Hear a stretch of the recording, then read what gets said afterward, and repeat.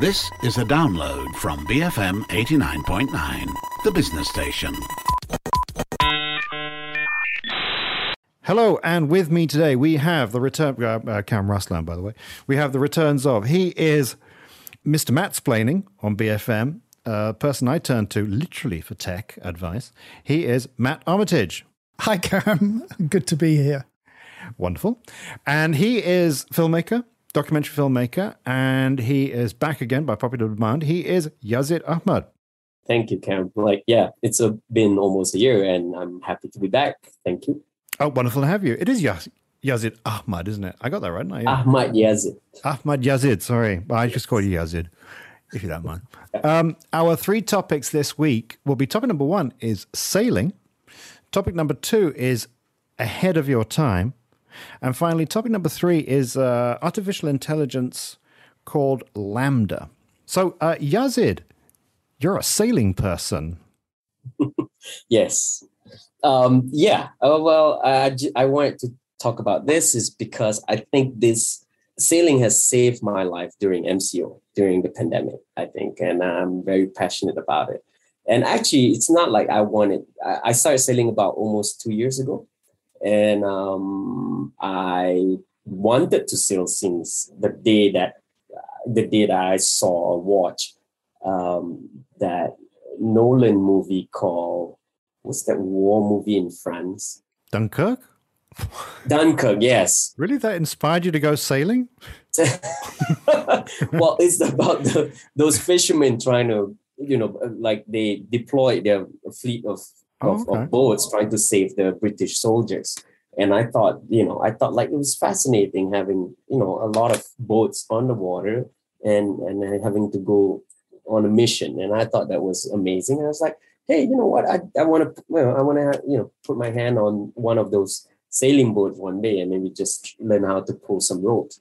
And true enough, after the first MCO, I was thinking since I got depressed and there was no job coming in and my business was in shambles.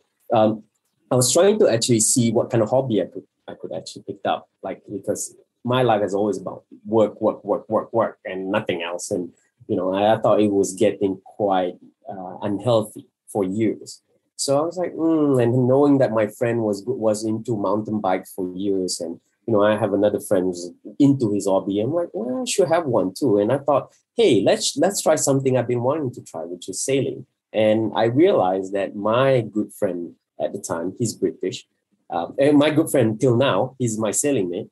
And I told him that, hey, Gavin, should we go and learn sailing? And he was like, yes, you're talking to a certified skipper. I'm like, what? And then he was like, let's go. I need to pick up a hobby too while I'm in Malaysia, and he's working here, he's an expat. And I'm like, okay, let's do it. And true enough, we started doing it about almost end of 2020. And then, and we loved it. I hated it at first when I got on board because I felt like it was boring, maybe because there was no wind first day I tried.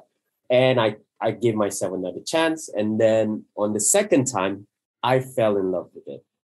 And I think that was one of the best things. It's about being in the boat, having glistening water because of the sunlight, and having the wind blows on your face, and listening to the hull hitting the water, and creating that very smooth wave sound. I was like, how have I not know about this life for my whole life, my whole life. And I was just captivated by it. And I just fell in love the second time I saw it. See, the thing is, Yazid, you're talking to two of the least adventurous people you'll ever meet.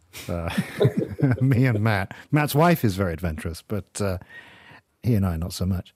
But can I just point out that as a Malay man, this sounds crazy, but do you think any part of you deep down was being activated? Because for thousands of years, pre-colonial Malay men especially would have sailed on the seas as an instinct, as a way of life. Yep.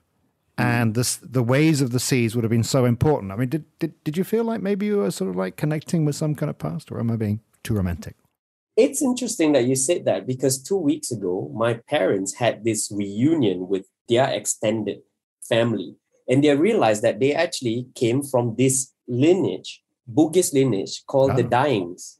The Daings. And if you know the Daings, they came from Sulawesi because I'm from Johor. I have a Bugis blood.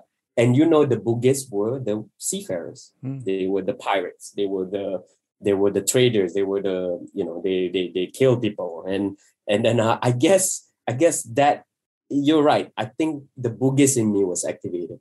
Only the second time. I don't know why the first time it was not. Maybe it was, I don't know, the river's condition or what. But yes, I believe so. I think my inner, whatever DNA in me was just like activated, like ding. And I was like, this is the thing that you got to do. And this is very much your ancestral activities. Hey, Matt, as a certified landlubber yourself, got any questions for a man of the sea such as Yazid? Yeah, I do actually. Because despite the way you've impugned my character, I do actually love boats and I love the water. I have the same reaction to Yazid. I like being around water. I find it very calming, very tranquil. And I also like boats. What I don't understand is the urge to be on a boat that doesn't have an engine. So that would be what I would ask you. Why get involved with boats that you have to physically sail rather than just get on one with an engine? Okay, then on another hand, I don't understand those who want to get on a boat with an engine, because that's what people used to sail on at sea, and we didn't have any. The trade, what do you call it? The trading years, or the trading where the glory of the trades. What's it called? Maritime Southeast Asia. Yep. And they didn't have engine in the 15th centuries. All they needed to do is to just follow the trade wind, right? They call it. So the trade wind will give them a certain time of the year where they can actually get the wind to blow from the back of the boat so that they can actually use their sail to push the boat forward. So back then, because before the Bernoullis, was it the Bernoullis? I think it's the Bernoullis. No, there's another physicist name. Like before the invention, sorry? Balloons? What are you talking about? Balloonings. Okay. I think you've been too much in the sun, Yazid. Carry on. So there was before the invention of the modern sail, which is when we can actually turn the sail on a certain angle so that it can also sail when the wind blowing from the front, or not from the front, from the 45 degrees, and also from the side, which is the beam breach area. People used to actually sail when the wind only coming from the back. On a square rigger, Yazid, rigger. Yeah. So and it's fascinating, the fact that you could move your, this big chunk of wood back then, and now they're using a lot of fiberglass, and then through the sea, and then and I find catching the wind is the whole point of me being on the boat. And I know. Again, I was just kidding when I said that. I don't understand why people want to be on a boat with a motor. But it was just that thing was the one that made me. One of the things that made me fall in love about sailing is the fact that we have to steer our boat in a certain angle to catch the wind so that the boat moves. And I think there's something physical about it that I'm quite nerdy and quite geeky about the whole thing, and I find it fascinating that it moves that way. As much as I find fascinating that how a big chunk of steel could fly in the air. The airplanes. Yazid, you're making it sound very exciting, and I'm almost tempted to do it. Perhaps if there's a computer simulation, I'll do that. But it sounds like a very expensive hobby.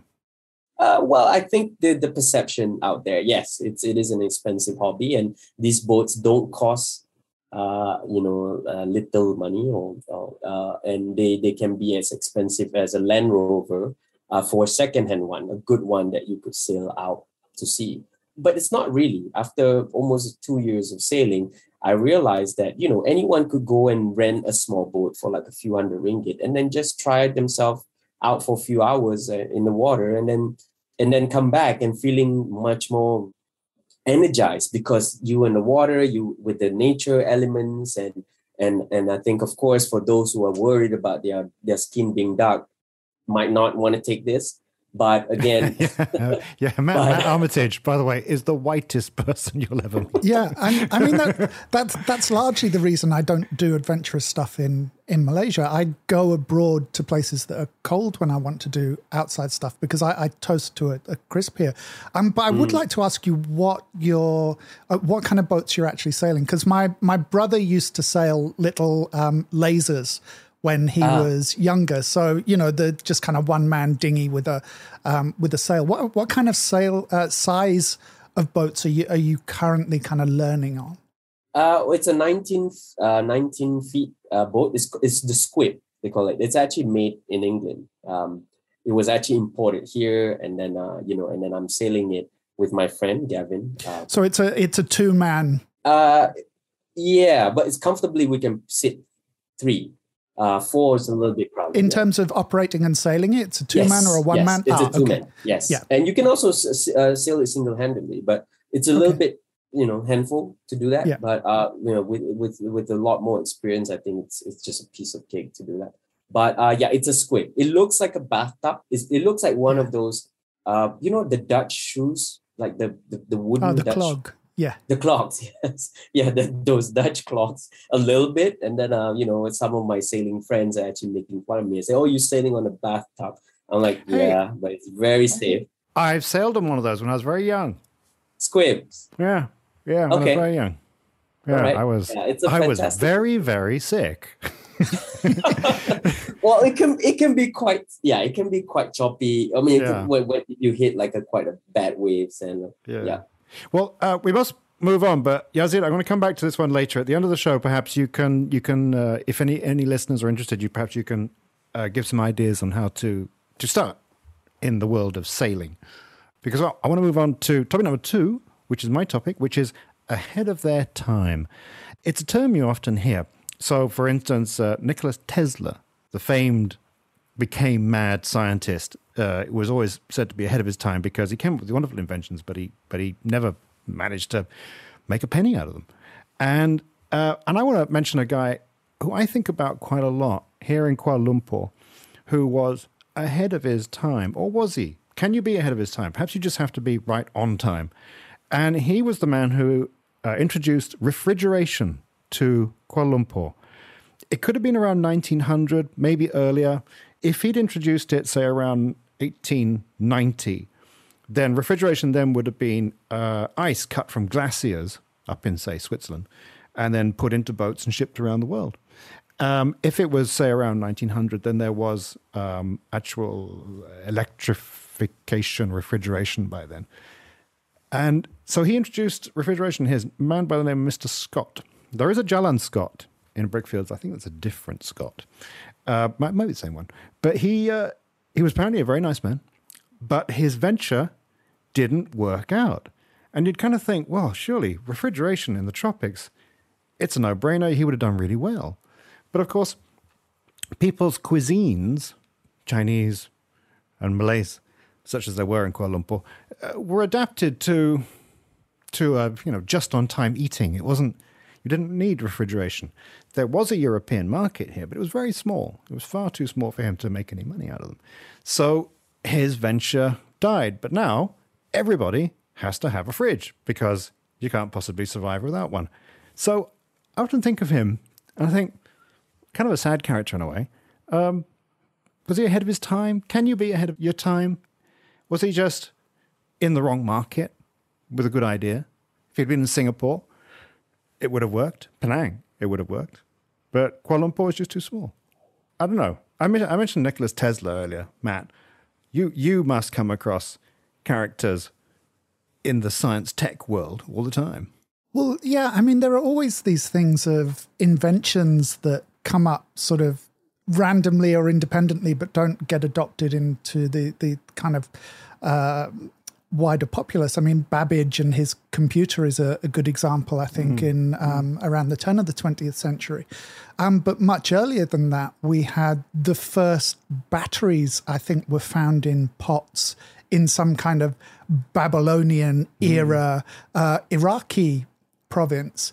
And, you know, who came up with that idea? Who came up with the idea of storing energy in in pots, 2,000 years ago. And why didn't that idea make it around the world? Something that I guess is more in line with what Yazid's been talking about is the precursor to the compass, I think, was a Chinese invention. And it made its way around the world globally in the 13th century. It made its way from China and was adopted by pretty much every major maritime nation within 100 years. So you have these examples of inventions that jump into the popular consciousness and get adopted, and the ones that don't. And it can be a little bit random. I mean, we talk about Bell as one of the pioneers of electricity and various things, but of course, lots of other people throughout the 19th century had already invented the same kind of systems he was using. He was just the one who found a market for it. And of course, the US at the time, being the kind of major developing industrial power, was a great place for consumer devices, whereas maybe someone like Malaysia at the same time wasn't a big consumer society. So for a big expensive thing like a refrigerator, it didn't quite work out. Yazid, you ever come across anybody who was ahead of their time? It reminded me of the Xerox story, where Steve Jobs went into a Xerox office and found that they were using this thing called a mouse. And then they were like, and he was like, how is this invention is not taking off yet? And this is a brilliant idea. And instead of actually taking it, he actually invented himself and did it for one of the Macintosh computers. One of them, I don't think it's the very beginning one. I think it's the second one that actually incorporated a mouse in the machine. And Xerox didn't know what to do with it. They invented it. It was a prototype. It was on a table when Steve Jobs came in and did a tour. And then he found out that this thing was amazing. He was the one that made it. Same as a tablet, which was invented by Microsoft. But now when you talk about tablet, everyone is talking about iPad, when it was not an Apple invention. Really? Yeah, it was actually a Microsoft invention, a tablet. So this is, when people say life is not fair, life is not fair. It's like, So I think we're narrowing it down. So what you require is from Matt is you need to have the market size. And then you also need, from what Yazid is saying, you need the sales vision of a Steve Jobs or a Thomas Edison to package it in such a way that suddenly you think, my God, I need that. How can I possibly not survive without that? Yeah, Matt? I think partly, I mean, that there's also the happy accident. I mean, if we stick with refrigeration, air conditioning was invented by accident. It was invented by a company that did printing. They found that, I think they were printing in somewhere like Boston, and they found that in the summer, the humidity caused the paper to warp so much that they couldn't print the newspapers. So the guys who ran the printing press developed air conditioning to cool the printing press so that the paper would stay in a printable condition. And what they found was the employees of the company would go down to the printing press room, which of course, was noisy and dirty. It wasn't a place that people usually congregated. And they would go down there during their lunch break because it was cool. And that was how they came up with the idea of actually marketing air conditioning, because they'd invented this technology to cool down their printing press. Tell me they made money out of it. Oh, yeah, absolutely. I mean, and I think... Steve Jobs didn't come in and steal it. No. And I think the first air conditioning system in Malaysia was in the Rex Cinema, if I'm not mistaken. I may have been misinformed on that. But yeah, I think that was also by the company that invented the air conditioning systems, the original... I can't remember the name of the company, unfortunately. Westinghouse? That's a guess. No, I think, it's Con Air or something like that. I really can't remember. Right. Con Air's a movie, Matt, with Nick Nolte, Nicolas Cage. But okay, we'll wrap it up. But can I just say, though, that, okay, so you could be ahead of your time and not get it, or someone else come and steal it. But you could also be kind of like, I don't know, because my wife's grandfather had a shop in Kuala Lumpur out in the middle of Pahang. And he was the first person in Kuala Lumpur to sell fridges at a time when places didn't have electricity. And people bought the fridges because it was consumer desirable. and would often use them as cupboards or wardrobes, because they had no electricity or indeed need for refrigeration. So you can still somehow make a profit. I don't know if you somehow sell the product. All the money in the world. Think of it as a cupboard. Okay, so but in a moment we're going to go. We're really moving through technology over the eons here, from sailing to refrigeration, and next it's artificial intelligence. After the break, here on A Bit of Culture, BFM 89.9. And we're back with myself, Kam Raslan, Ahmad Yazid, and finally Matt Armitage, and the artificial intelligence known as LaMDA. Yeah, so LaMDA stands for Language Model for Dialogue Application. It's a natural language chatbot. What that means is basically it's an open-ended conversational AI. It's a system that you talk to and it churns out replies to the questions you ask. So this week, there's been a story I think it was broken by the Washington Post, a guy called Blake Lemoine, who is a software engineer with Google's ethical AI division. He was placed on administrative leave after he made claims that he believed that LaMDA had become self-aware, that during his conversations with the machine, it demonstrated that it had some kind of knowledge of itself and it had some kind of personhood. So there have been, dozens of stories written this week about, Skynet, Terminator, the usual sort of bugbears about what happens if machines become too intelligent. Lemoine has claimed that the machine is maybe has the intelligence or the emotional intelligence of a child aged around 7 or 8 years old. And the machine has claimed to possess things like a soul and repeatedly refers to itself as a person. And when it talks about humans, uses the term us to include it, the machine, as well. But the fella, he was going further. He was saying that in his interactions, that the machine is sentient. He's saying it's sentient. Yeah, it possesses a soul. It possesses some kind of self-determination. And in some of the exchanges, it even demonstrates some kind of exceptionalism.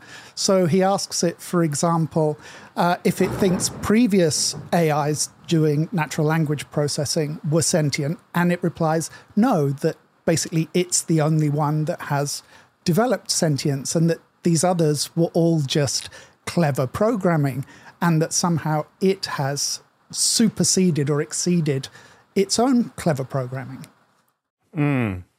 Yazid. Interesting. Yeah, I actually read the conversation. I don't know if you did, Yazid.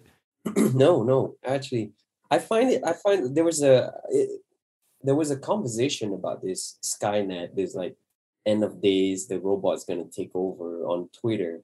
And I was following some thread, which wasn't, I don't know why I had the time, and when I'm actually so busy. But what fascinating about this is that, I'm looking into like the good part of this eventually for human being, because I'm a firm believer that I don't think you can replicate human consciousness. But again, I have, I'm wrong about a lot of things, including this paying online thing, which now I'm using my phone to pay stuff at the restaurant where I actually didn't believe in it before. So, but again, human consciousness is actually, and I don't know how much of a supercomputer that we can invent to actually create a human consciousness. And if it happens, it happens. But if it doesn't, and how we're going to coexist with this thing is that having them to edit and make films for me. Because I need this kind of intelligence to do so it. You would trust an AI to be an editor, but not a director. Yeah, there will be some kind of a direction from a creator. Yeah. Okay. Yeah. So I need it because then again, looking at pieces, many footage and stuff, and that requires some kind of intelligence. Okay, maybe a rough assembly, maybe a first cut, but not a fine cut. Well, you'll be surprised. I think. I mean, these computers are quite amazing. I don't know. When reading the conversation, I found it it made me think of several things. One was the computer HAL in the movie 2001. Open the pod bay door, please, HAL. I can't do that for you. But it made me think how, in actual conversation, it was a good piece of mimicry, and it said things that a Google search would have told you would be the right response. So they were talking about the novel Les Miserables, which is a gigantic novel. And sort of, have you read it? Yes, I read it, and I enjoyed it. Now, that to me was like, well, I had a look at Goodreads.com, gave it a 4.19 out of 5. So therefore, the consensus is it's good. But the point is, no one reads it because it's so huge, and nobody enjoys it. So it's in this day and age. And it was a lie, but an AI doesn't have the ability to know that it's lying. It's just simply mimicking back the consensus. And I think the reason why we would lie as humans is when we enter this world, we have an awareness of a lifespan. And we need to achieve and do in a certain amount of time.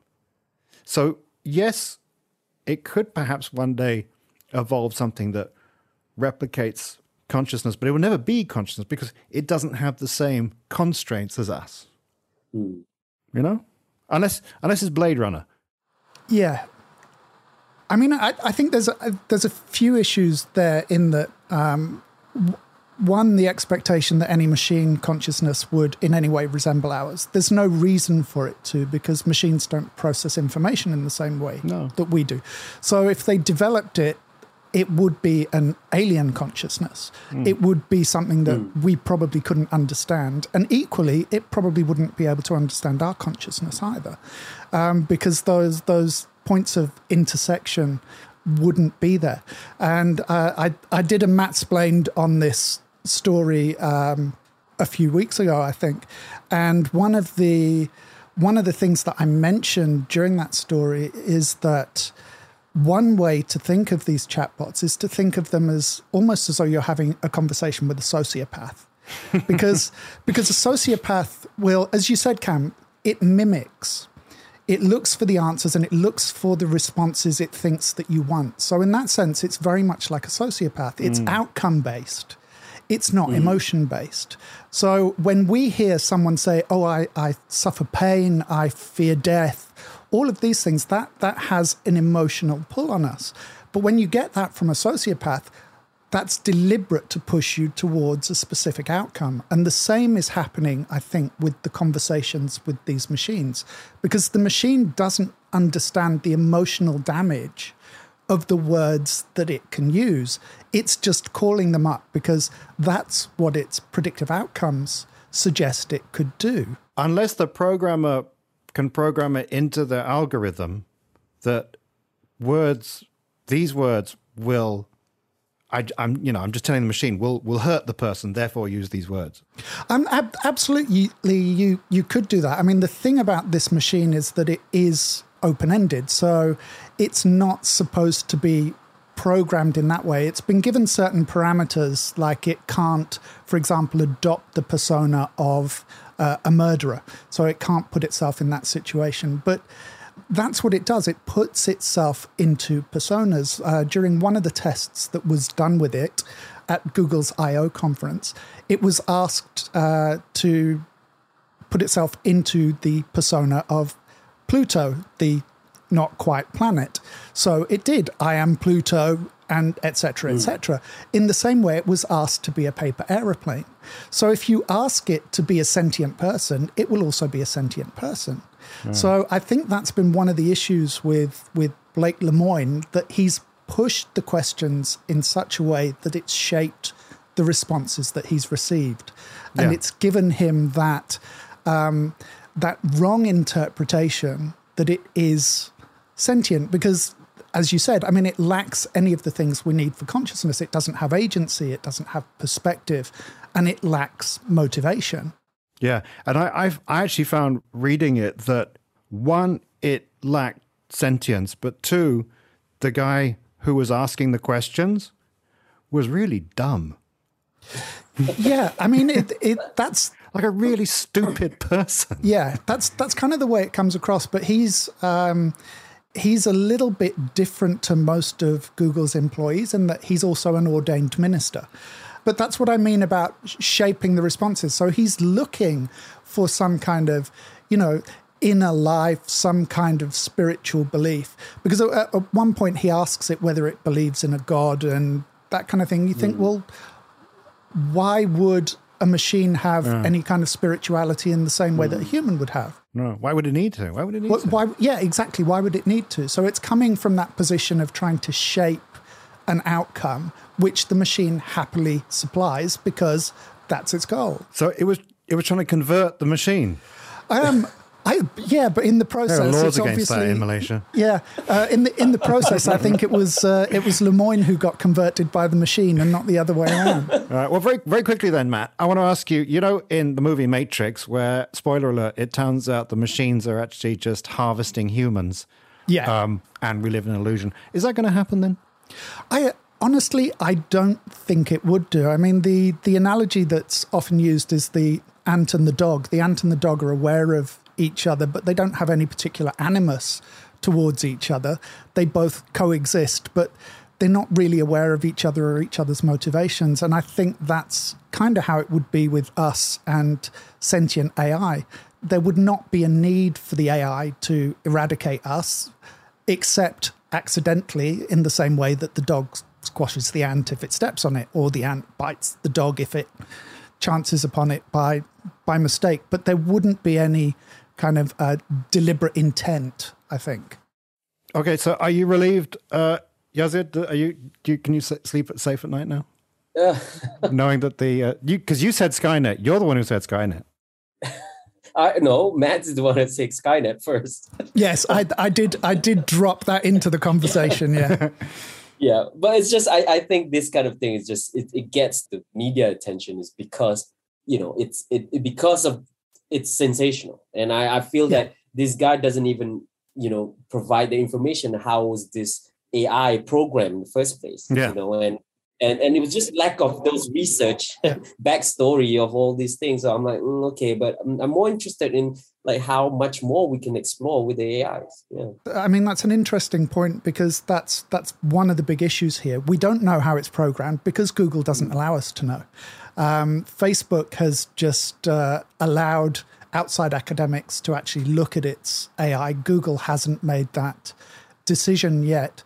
And yes, I totally agree with you on the point about it being a sensational story. But one of the issues here is that once these machines become commonplace, once Siri, once Alexa start to use AI of this kind of complexity and depth, it's going to be very easy for machines to pass as human, just at that very basic level. So one of the reasons that it is important to talk about this story is that we have to be aware that the machines that aren't sentient are able to pass that Turing test to convince us that they are a person. So we have to be aware, like I said, of that sociopath within in order to interact successfully with the growing complexity of artificial intelligence.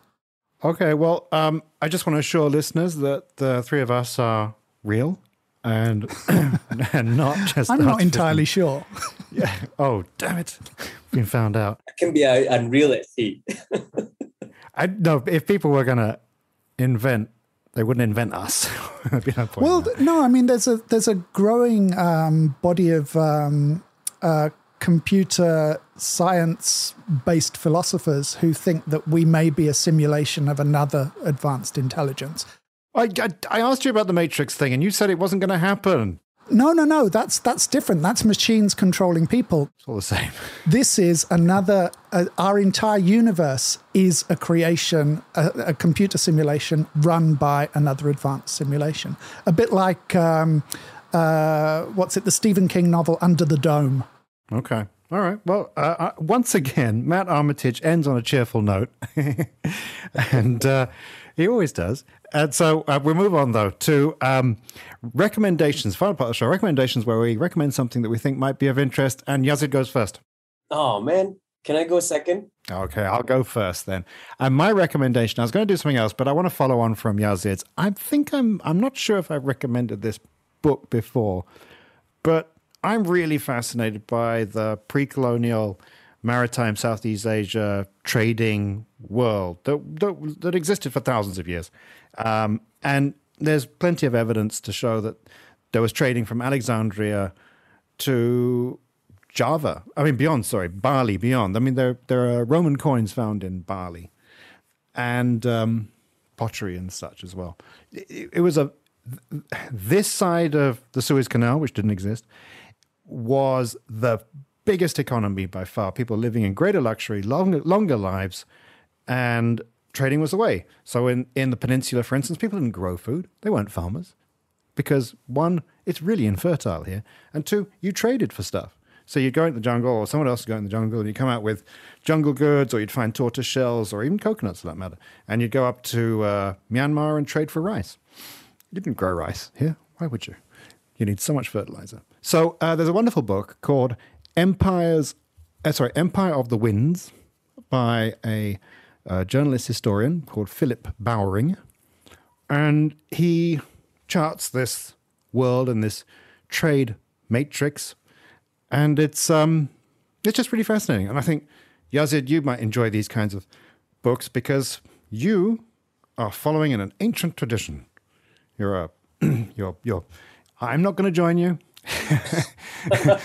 What about just in the river? In the river. Actually, if you were to go up and down a river, I'd go with you.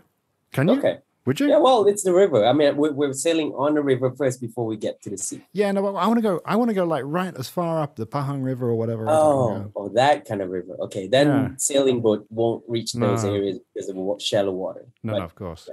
Yeah.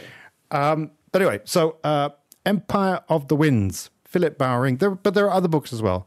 Check them out and just look into the world of the pre-colonial maritime Southeast Asia. It's fascinating, but it's in our minds, we can't help but think that history began with Alfonso de Albuquerque taking Malacca, but there was so much more before that.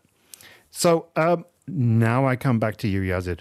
Okay, so can I suggest just checking out something on the internet, which I find fascinating? And I'm actually producing a documentary about satellite at the moment, and I'm about to witness a launch of satellite in French Guiana next week. Ooh, so I'm flying off to French Guiana, and I'm about to witness this rocket is going to launch three satellites, and one of them is ours, owned by Miasat.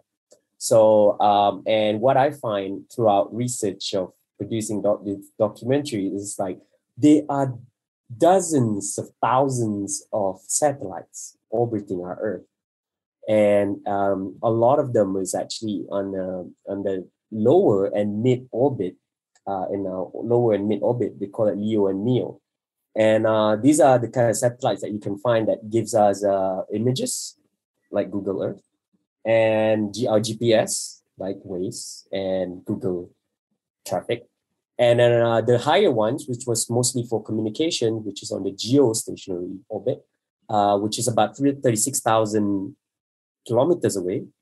It's mostly for communications. And TVs and phones and satellite phones and etc. So, but it's fascinating how these man-made objects are actually surrounding our Earth. And you could, there was this image on Twitter that I saw, like, I think it was probably real time, and how many satellites are orbiting our Earth from the northern hemisphere to the south, and a lot of them is also on a equator, our equator, and then all these steel objects are having their own use for us, for humanity. And what's more interesting is that these things have a lifespan. There's a lifespan, like it's about 15 to 18 years, and then after that, whatever that leftover fuel that they have in the satellite, it will be sent up, higher up, not being bring back. Some of them were brought back to Earth, but especially the one on the GEO, which is the really high ones, they are sent higher up, like about 300 kilometers higher, to a graveyard. And when you heard of space debris, like in Gravity, that movie, where there was some objects are flying and then hit their space station, the character space station. And these are, the space debris is actually a big problem now in our orbit. So, and I learned about that too. And I find that, the fact that there is this huge graveyard with metal pieces that were just inoperable and being decommissioned, just flying around our Earth, and not just this one that we're still in use. There's a lot more that we're not using or we used to use. It's just fascinating. And go and check out how many satellites are there around surrounding our Earth, and it's fascinating. And the technology of it and how they throw it. Okay, that's one of the more peculiar recommendations, but that we've had. But yeah, and also these are also recent. I mean, the last 50 years or something. Like, Yep. And suddenly there are thousands. In Sputnik. Yeah, Sputnik need the way. Yeah. Yeah. Okay, so Yazid's recommendation is, well, whatever this dear listener thought it was. Something to do with satellites. So, Matt, what's yours? Gosh, mine's going to sound really boring by comparison to, the whole of space. No, this is a book as well. It's a book called Guitar Zero. It's by a professor of cognitive scientists called Gary Marcus. Now, I came back across him this week because he'd written an article about this whole Lambda debacle called Nonsense on Stilts. And then I realized that he was the author of the book Guitar Zero that I'd read a few years ago, which was actually the inspiration for me to start learning guitar in my, mid-40s. He did the same thing. He had no sort of musical background. He took up playing, I think, when he was about 42. He wanted to challenge himself that within a year he could not play, fantastically, but to a standard where he didn't kind of disgust himself. But the book itself is not really so much about his journey to playing. It's more a discussion on the kind of the neuroscience of music, the plasticity of the brain. It goes into these ideas of whether genius is just about 10,000 hours of practice, how much is about aptitude. It goes into the development of language and music and how they parallel and diverge from one another. So it's just a fascinating read, really, about neuroscience, but with this backdrop of a middle-aged man learning to play the guitar. And as I said, that was the reason that I can now play guitar very, very badly. I was going to ask, one, sounds fascinating. I must check that out. But two, how good are you or bad are you on the guitar?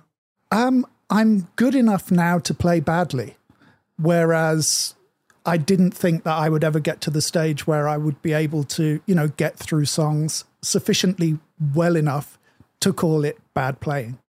So you can play like House of the Rising Sun? No. I mean, Stairway to Heaven. I mean, you get a bit bored trying that one. What was I trying this week? I've been doing mostly post-punk stuff for the last few weeks. Bit of Franz Ferdinand this week. Oh. Young Knives. So, whatever I can find tutorials for on the internet, I just have a chug through them. I've got my bar chords down. I can now start doing a bit of picking and start doing riffs and stuff. Acoustic or electric? Electric. I'm still terrible on the acoustic because it requires so much more strength in your hands. It's much easier actually to play the electric than it is the acoustic. It's much more forgiving. And much more forgiving, yeah. I mean, I tried, because you can put a distortion pedal on and nobody can hear your mistakes. And suddenly you're the Sex Pistols. Yeah, exactly. And I tried for about 2 years with an acoustic guitar and it was just awful and I made no progress. And I switched to electric and, as Yazid says, it's much more forgiving. So I was able to forgive myself and to move on. And you get to that point where you can make those little breakthroughs and stuff without thinking, I'm terrible, and throwing the guitar back in a corner and not going back to it for 2 weeks. So that's over at, 1 year?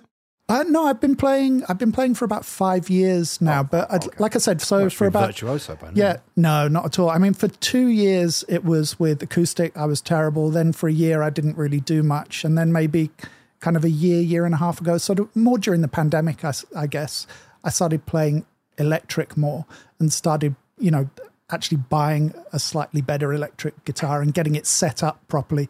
That was the big key, actually getting the guitar set up, because they're very often not very playable, especially if you're a beginner when you buy them from the store. Wow. So during pandemic, Yazid learned to sail a boat. You learned how to play a guitar. What the hell did I do? What was I doing? I got nothing. Okay, we're going to finish off with the question I promised I would ask earlier. Yazid, if any of our listeners want to go sailing, how should they go about that? All right. So there are there are a few actually sailing clubs in Klang Valley, and also in Pangkor and also in Langkawi. Langkawi is quite happening there. So there are some sailing clubs there. So if you are in Klang Valley, you can go to my club, which is the Peninsula Sailing Club in Marina Pulau Indah, near Westport. And also, if you and you can also go to the Royal Selangor Yacht Club in Port Klang, where they have a bigger boats and you can try on, which is my club. They were using Squibs, and then the Royal Selangor Yacht Club, they're using Plateau 25, and they are bigger boats that you could charter, I think, if you know the owner. So yeah, you could do that on weekends, and it won't be costly for the smaller boat, and then and go out and have fun at sea and see a lot of container ships around Port Klang, and like why we paying a lot of money right now for our goods, because these container ships get stuck at sea. Sometimes you can see that the ships are stuck there. So yeah, you could do that, and it's fascinating. I would recommend for anyone who loves sea and not afraid of having dark skin to go and sail and learn sailing. You make it sound fantastic. Ultimately, I am more interested in learning the guitar, like Matt, than getting onto a boat with you. But good luck to anybody who wants to try. Matt, could you see yourself on a boat? I mean, like I said, I prefer the ones with engines. Yeah, it's the casinos and swimming pools. Well, not so much that. I think it's just that I haven't got the peripheral vision to get out of the way of the mast or the boom as it comes, tacking over my head or whatever the terms I'm misquoting are. So I'd just be worried about dying. Right. Well, I think it's fantastic what you're doing, Yazid. Thank you. Yeah. And I'm so glad you're doing it. Terrifies the hell out of me, but it's fantastic. Okay, so that brings us to the end of this week's show. And so it only remains for me to say ahoy to Ahmad Yazid. That's sailor talk, Yazid. Yeah. They didn't teach you that. We don't really say that anymore. And then what's the point? That's why I'm like, I don't know how to respond. Yeah. Avast. Things like that. And also to Matt Armitage. Thanks, Cam. I'll be heading westward ho. Oh, you see? This is the kind of language you're going to have to learn, Yazid, to be a real sailor. Wow. Yeah. Okay. Pieces of 8. And okay, and so that brings us to the end of the show. And myself, Cam Ruslan. Please join us next week for another exciting episode of A Bit of Culture here on BFM 89.9. Thank you for listening to this podcast. To find more great interviews, go to bfm.my or find us on iTunes. BFM 89.9, the business station.